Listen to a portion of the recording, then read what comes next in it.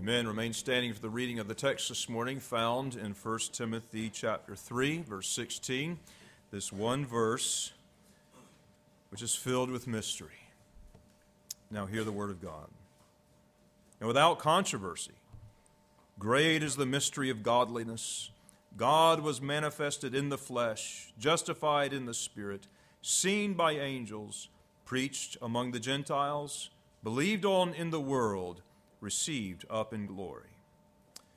Our gracious Father, we pray that you would just part back a little bit more of the glass that we see through darkly, make it a little more clear. Even though we study around and think about the edges, we pray that the center would become more clear.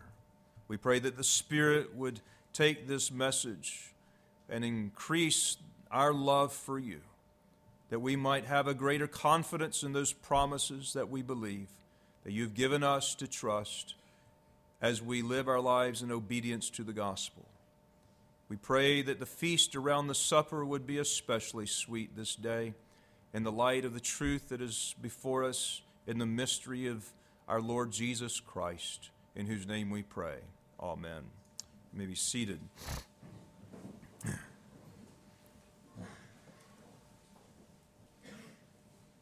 I'm actually bringing a message for us to understand a little more of a mystery that is incomprehensible and cannot be understood. You see my conundrum. Speaking on the mystery of the sacraments. And in bringing a message on a mystery, I confess that I feel rather inadequate and inept to speak on truths that I do not fully comprehend. How would you feel if you had to come up here and help people to understand something that you yourself don't understand? And that's part of the challenge. But yet in it, there is a wonderful truth. Many truths that continue to luster and to shine, and as we continue to see with greater clarity from glory to glory the risen and reigning Lord Jesus Christ. The message is not so much to explain a mystery that cannot be explained, but to stimulate our minds, and yet not just our minds, but our hearts to the degree that the sensible mysteries of God become more appreciated and very special to us. Before us on the table is bread and wine. We have water over there. We have the sacraments today, which in the Bible itself calls these mysteries. And yet the Word of God, which calls them mysteries, is the only way that we can begin to appreciate more about them and what they are. So it is inseparable from the very mysteries to which they reveal. So what we do is we study around these profound mysteries according to the truth that God has given to us. We look upon the edges the best we can to hopefully comprehend with our hearts all the more the fullness of the Godhead in Christ. And today is really a day of word and sacrament, with an infant baptized already this morning and an adult baptism waiting in the balance for the afternoon, and the Lord's Supper in between. What a great mysterious sandwich we have today to feast upon the goodness of God. The Apostle Paul, in his letter to his young pastor Timothy, spoke of the mystery of godliness in this third chapter of this pastoral epistle. And as the mystery of godliness is profound and yet revealed in some form here, we have God becoming flesh, being manifested, actually is more truthful. God was manifested in the flesh. And being made like God, that is what He is doing with us. Oh, not in the sense that we are becoming deity, but in the terms of being restored in that image of God in which He originally created us, and in the character of God that enjoys full fellowship with Him. There is the mystery based upon the second person of this Godhead. And here Paul speaks of the person of Christ. And first of all, he expresses both of the natures of Christ when he declares at the same time that Christ is fully God and fully man. Second, he points out the distinction between these two natures when on the one hand he calls him God, and then on the other he expressly says manifested in the flesh. The second person of the Godhead that we know now personally as Jesus, the Messiah, Christ, is not some third hybrid when you cross deity with humanity. He is fully God and fully man, unique in His person, and in a single person exist in two distinct natures, unlike anyone we know other than Himself. Fully with God's nature, not anything less than God. He did not leave deity behind or empty Himself of deity when He clothed Himself fully in flesh. He always has been and will be and fully always is the Alpha and Omega, God from the beginning to the end in all of eternity. He is the self-existent God. And yet,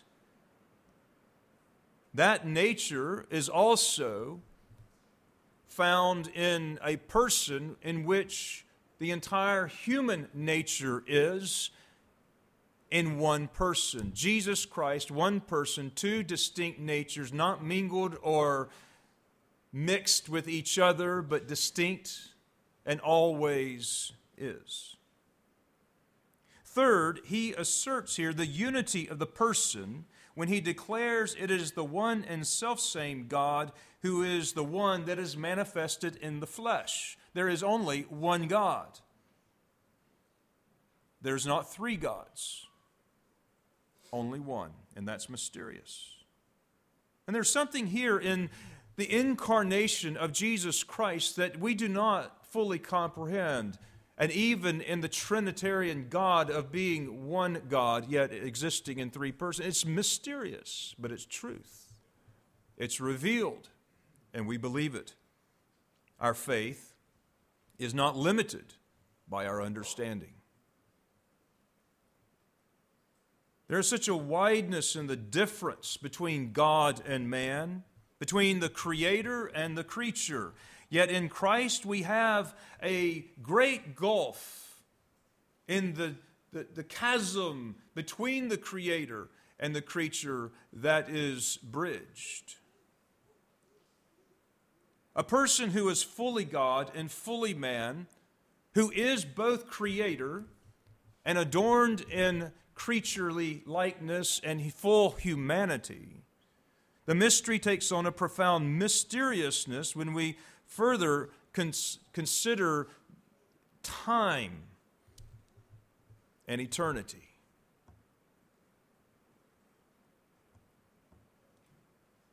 We have eternal God, the Creator that stands outside of time and space, who was the creator of it all. And speaking from our perspective of this mysteriousness of God, He exists in another dimension. He's transcendent. He's unapproachable and clothed in inapproachable light. He is holy in the only unique sense that never can we be. He is holy in His own character, meaning He is separate from all of His creation. He is distinctly separate.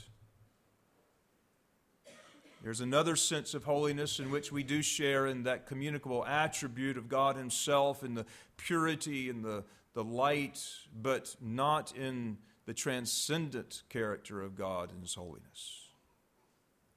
There's something completely unknown and incomprehensible about Him to us. Yet the one who is divine partook of humanity precisely so that we who are human might partake of his divinity. And this great exchange, as some have called it, may seem presumptuous or outrageous. Can we human beings dare to hope that we can be so transformed and enter into a new reality that we see Christ's triumph over death? The resurrection of Jesus Christ is that unique act in which there is an intersection of time and space with eternity. The resurrection is a means in which God reveals another dimension of existence working right in our very midst. The transcendence of God has become a little more imminent. And he is immanent, and he loves his creatures and his creation, and he's intimately involved in every little detail and molecule and atom that is vibrating today. And transcendent, far above and beyond and separate from it all. This is a mystery. When you focus on the one without the other, we become, and we take God down to a place in which he does not exist. Or we put him up in a place that is not him at all. And here is the resurrection of Jesus Christ, which is a fuller revelation of God himself and the Godhead. It is that unique act where eternity breaks into time and enters into space and forever bridges the gap between these two things that we cannot comprehend. And in it, God reveals another dimension of existence working in our very midst. He was the Lamb that was slain from the foundation of the world, the book of Revelation says. Now, if you can explain that and understand that, you come talk to me and teach me, and you help me to understand the mysteriousness of the Lamb which was slain before the foundation of the world. You will begin to understand the difficulty that I have in preaching such mysterious truth, but profound and so relevant and applicable to us, that even that promise that we focused on from Matthew 6:33 today becomes a new reality in our lives as we not only seek first the kingdom of God, not worrying about anything else, but the very promises of God that he has given to us, claimed by faith, brings that which is future into our very present reality to the extent that we do not have to worry. And if you can get your hands and minds and hearts about this mystery a little bit more, you will begin to understand the reality of the promises of God that are available to you. We walk by faith today, not by sight.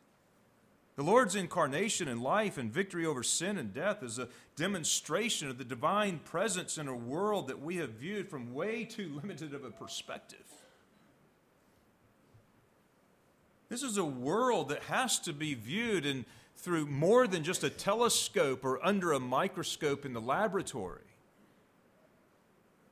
After the resurrection, we are to look at the reality through an entirely different lens.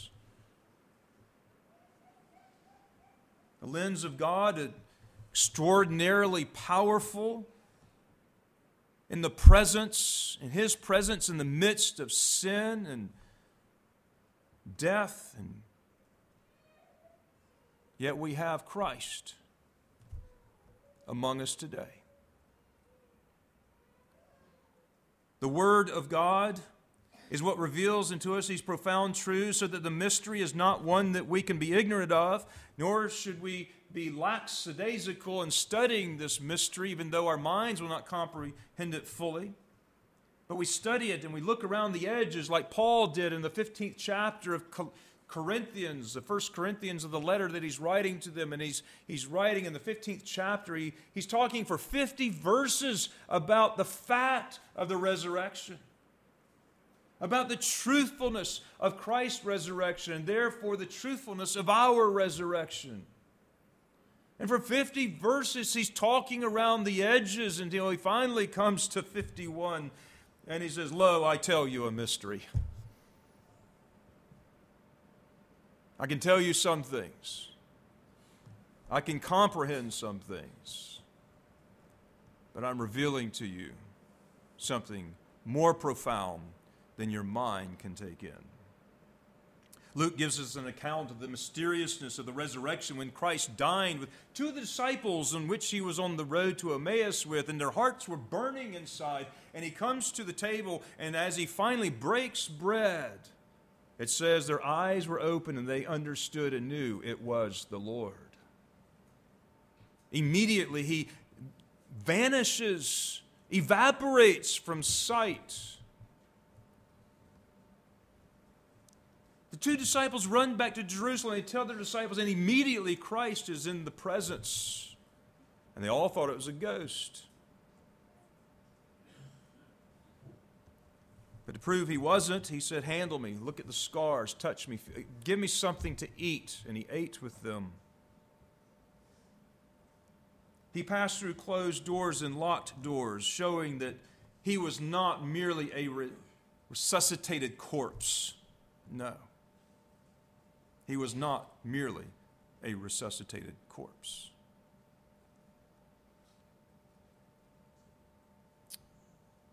He ate with them, showing that he was no ghost. He now exhibits to their eyes something more of a mystery of being both fully man and fully God. And the resurrection gave the followers of Jesus a new understanding of God's presence among them, a new dimension to the promise that Jesus says, "I will never leave you nor forsake you."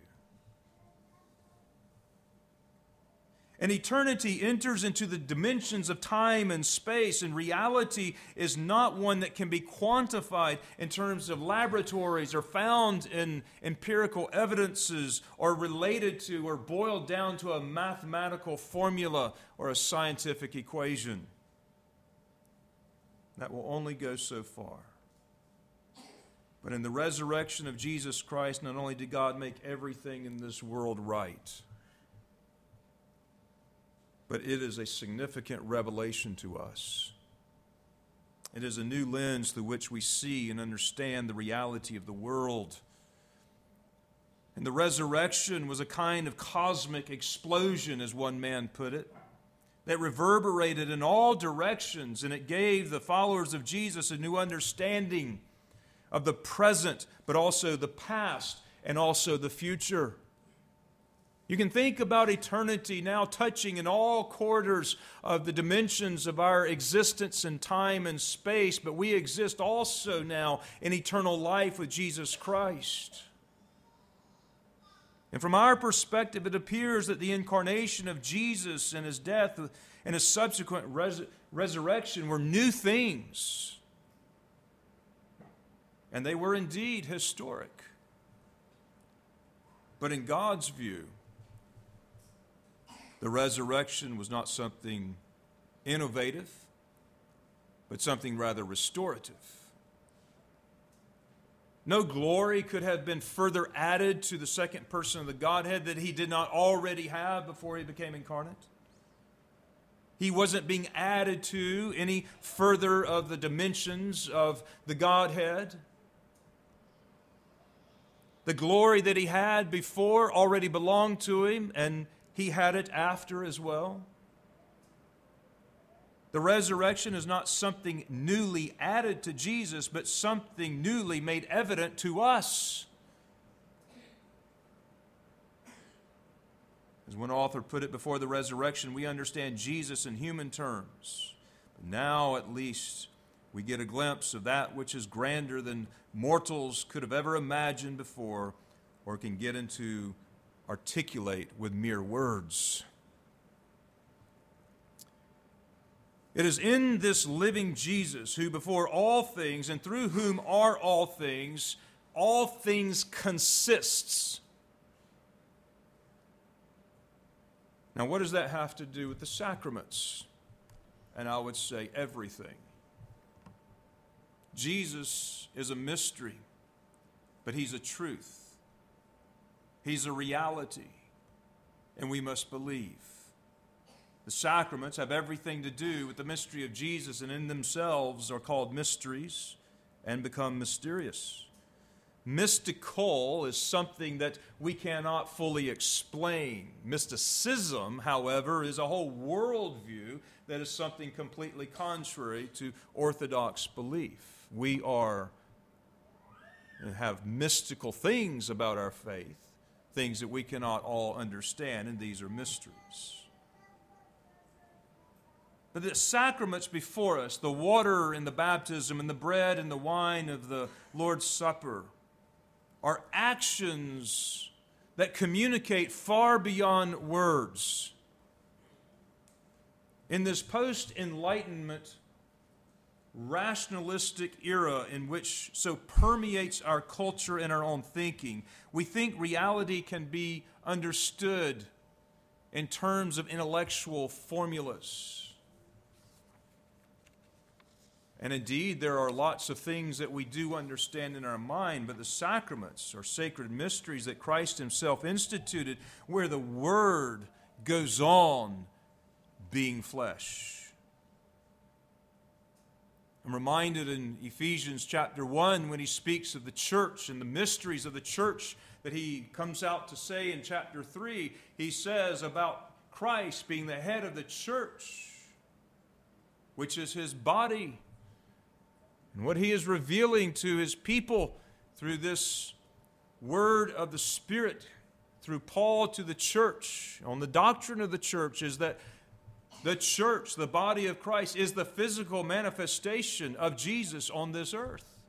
And he is so inseparably united together with his church that even to give a glass of cold water to the least of these his saints is as if you did it to him, as head and body.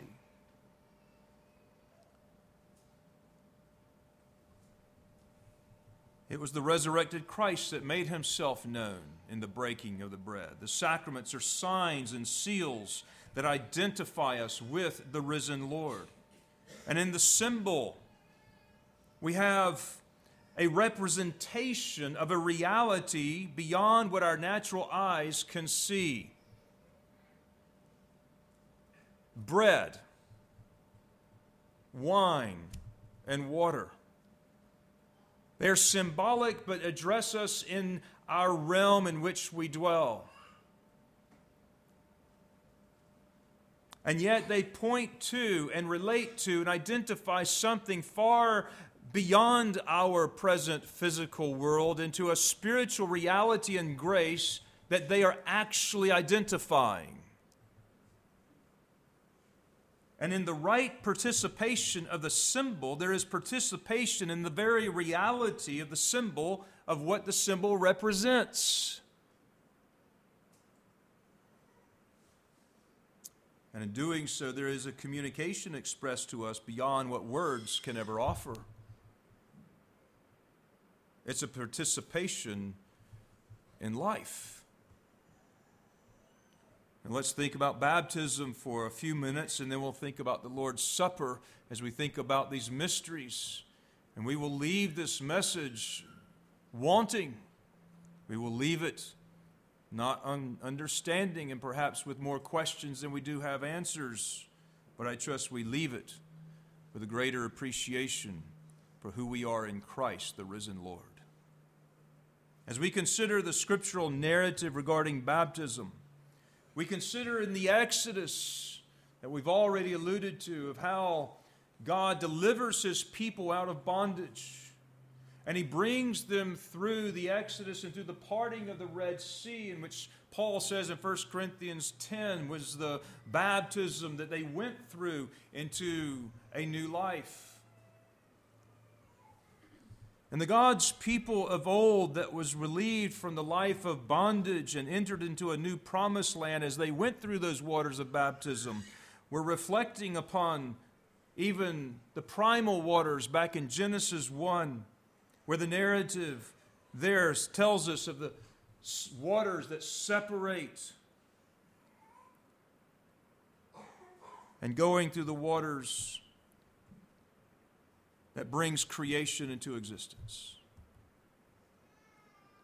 Baptism is a picture of going through the waters into a new life of existence.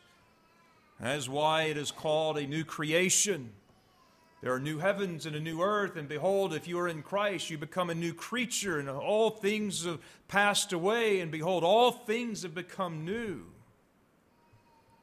In Matthew 10:22, Jesus was asking his disciples about baptism, and he asked them, after the picture of John's baptism in the water that Jesus went through, where the Spirit of God comes upon him, and he enters into his public ministry empowered now with the Spirit of God, and they already have a picture of waters and baptism, and now Jesus asks his disciples, are you able to be baptized with the baptism that I am baptized with?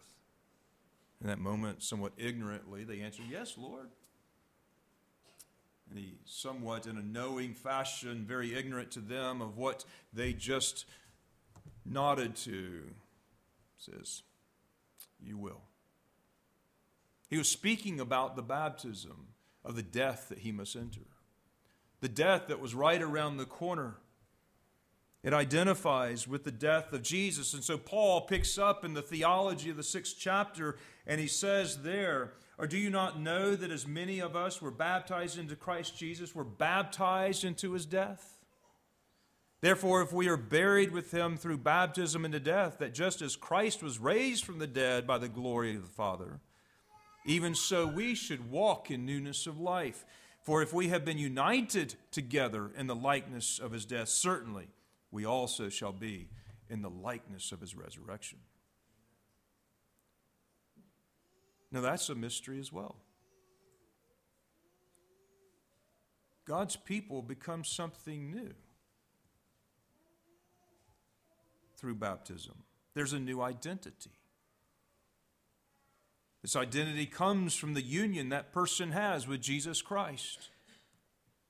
In some mysterious way, Paul explains that by virtue of our union with Jesus Christ, when he died, we somehow were there with him on the cross, and we died with him.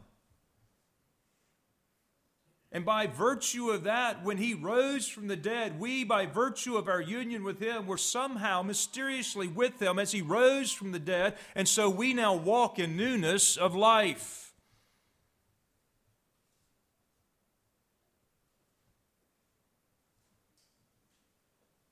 In the resurrection of Christ, into whom we are baptized, that past becomes a present reality. That's how Paul is addressing this. That's why it's mysterious. Time and eternity come together in the resurrected Christ, and that which is past becomes a reality in our present. And because of these profound truths, a baptized person then is to reckon himself dead indeed unto sin and alive unto God. And that is how the chapter goes on to exhort. And he then takes that reckoning as a call of faith, and he appeals for faith even on the basis of baptism. Baptism is not the end of someone in their life's journey, and as they go and they get baptized and they can just sit back in the pew and relax. No, it is the time of a beginning of a new creation, that they are continuing to be instruments of righteousness and reckoning the old life dead and living a life in fullness of the life of Jesus Christ himself. And therefore carrying out his mission in the world, because all authority has been given unto him. Go ye therefore and be my hands and feet, and you are now embodied with the power.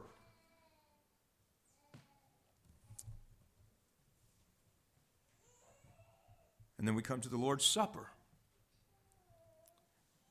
And in like manner as the sacrament of baptism, the bread and the wine take the past and even the future, and they meet us right here in the present. The word remember, as you might remember, is a word theologically that does not simply mean call to mind, remember the Sabbath day to keep it holy. This do in remembrance of me. It is a theological word of taking those things that you recall to your mind, knowing the truth of the Scriptures, and bringing them right into your present experience. To remember the Sabbath day, to keep it holy, is to bring something into your present experience of what God has done with this day, and that you are active in this remembrance. It's not a passive calling of mind. And in this remembrance is taking the past and bringing it into the present reality in your own experience. You're tasting of an eternal God who is now united together with you and you with Him.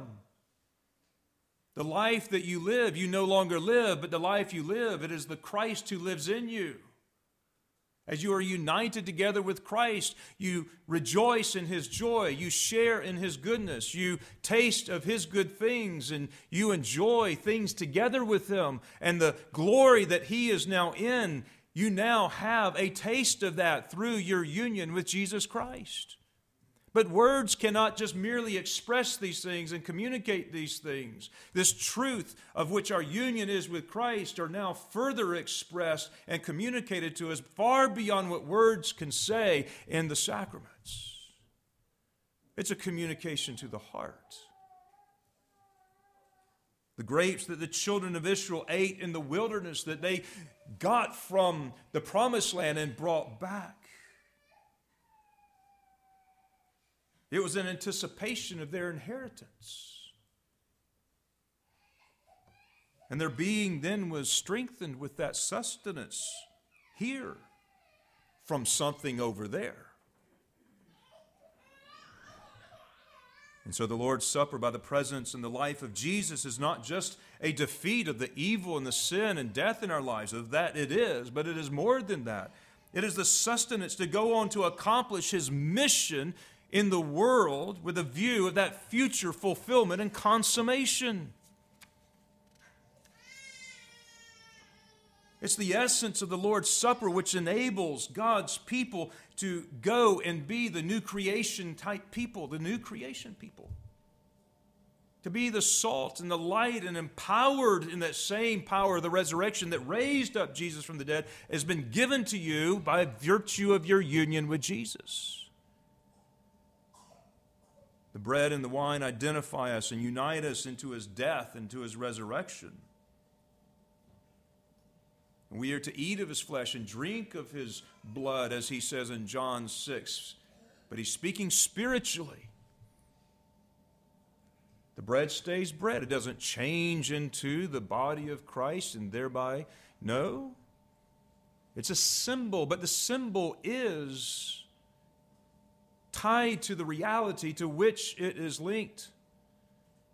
And if we come worthily and eat of it properly as worthy recipients, the very thing that it is identifying is given to us, and Christ is full with us. In it we appropriate, as one author says, the reality of the great past redemptive events and also anticipate the physical reality, the redemptive events that are to come. And when the earth is full of the knowledge of the glory of the Lord as the waters cover the sea, we can taste that today. In this participation of Christ's body and blood, the church is the body of Christ, and the Word continues in flesh here among the people of this earth.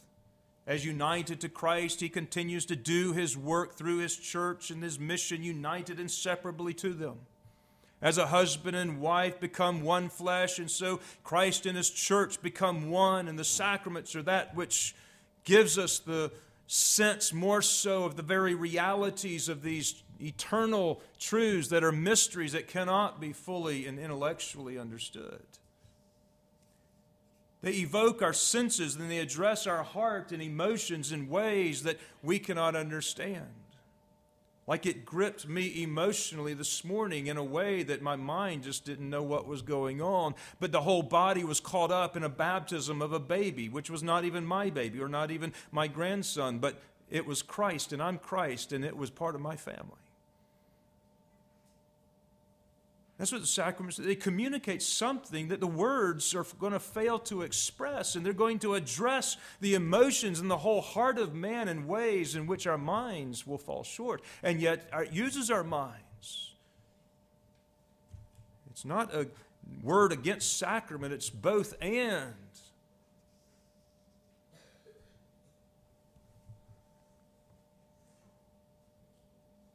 As we go from the Lord's Supper and participating in the very life of Christ himself, we go with the energy that Christ has bid us to go to do his mission here. There's going to be a time when he calls you home and you're no longer part of the earthly mission here for this season. But when he does, you will see him as he is, and you will feast for him with him around the table in a whole new way. So we leave from here, we leave from the embodiment, if you will, and the sacraments and the signs and the seals of the life of Christ, filled with his nourishment, partaking of the very sap that flows from the vine into the branches. And we leave from here to go feed the hungry and take care of the widows and the orphans and disciple the nations to minister to those in need. We are the embodiment in the hands and the feet of him with the power of the Spirit to be successful and to triumph over everything, including death. See, these things are, in a sense, already ours. God already looks down upon his people whom he has justified, who he has called and chosen and justified, and he looks down upon them and he uses the word glorified in the past tense. Who are glorified. The future becomes a certain reality in our present experience by faith. Faith is the evidence of that stuff we don't see. It's something that is the receiving arms of what's his great gift of the gospel of Jesus Christ, uniting us together into him where life is. That's why we can go out as a new creature.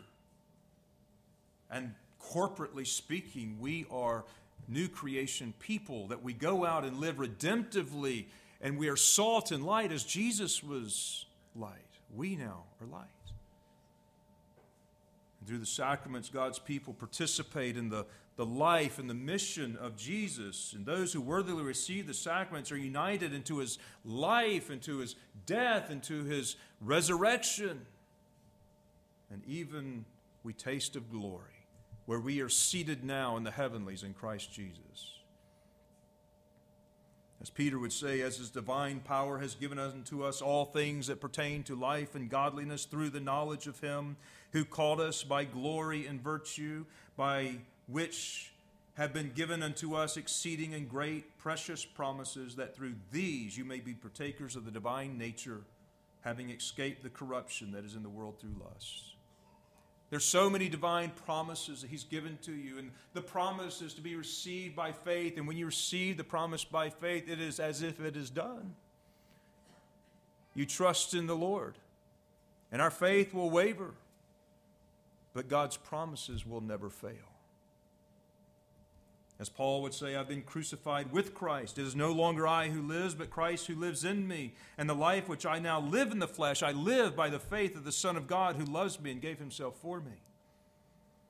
So this morning, as we think about the mystery of God, the mystery of the Godhead, and the mystery of the incarnate God and Jesus Christ existing in both full humanity and deity, as we know he has come and the Word became flesh and dwelt among us, and we beheld his glory. And then he dies upon the cross, and he arose again victoriously on the third day, really and historically.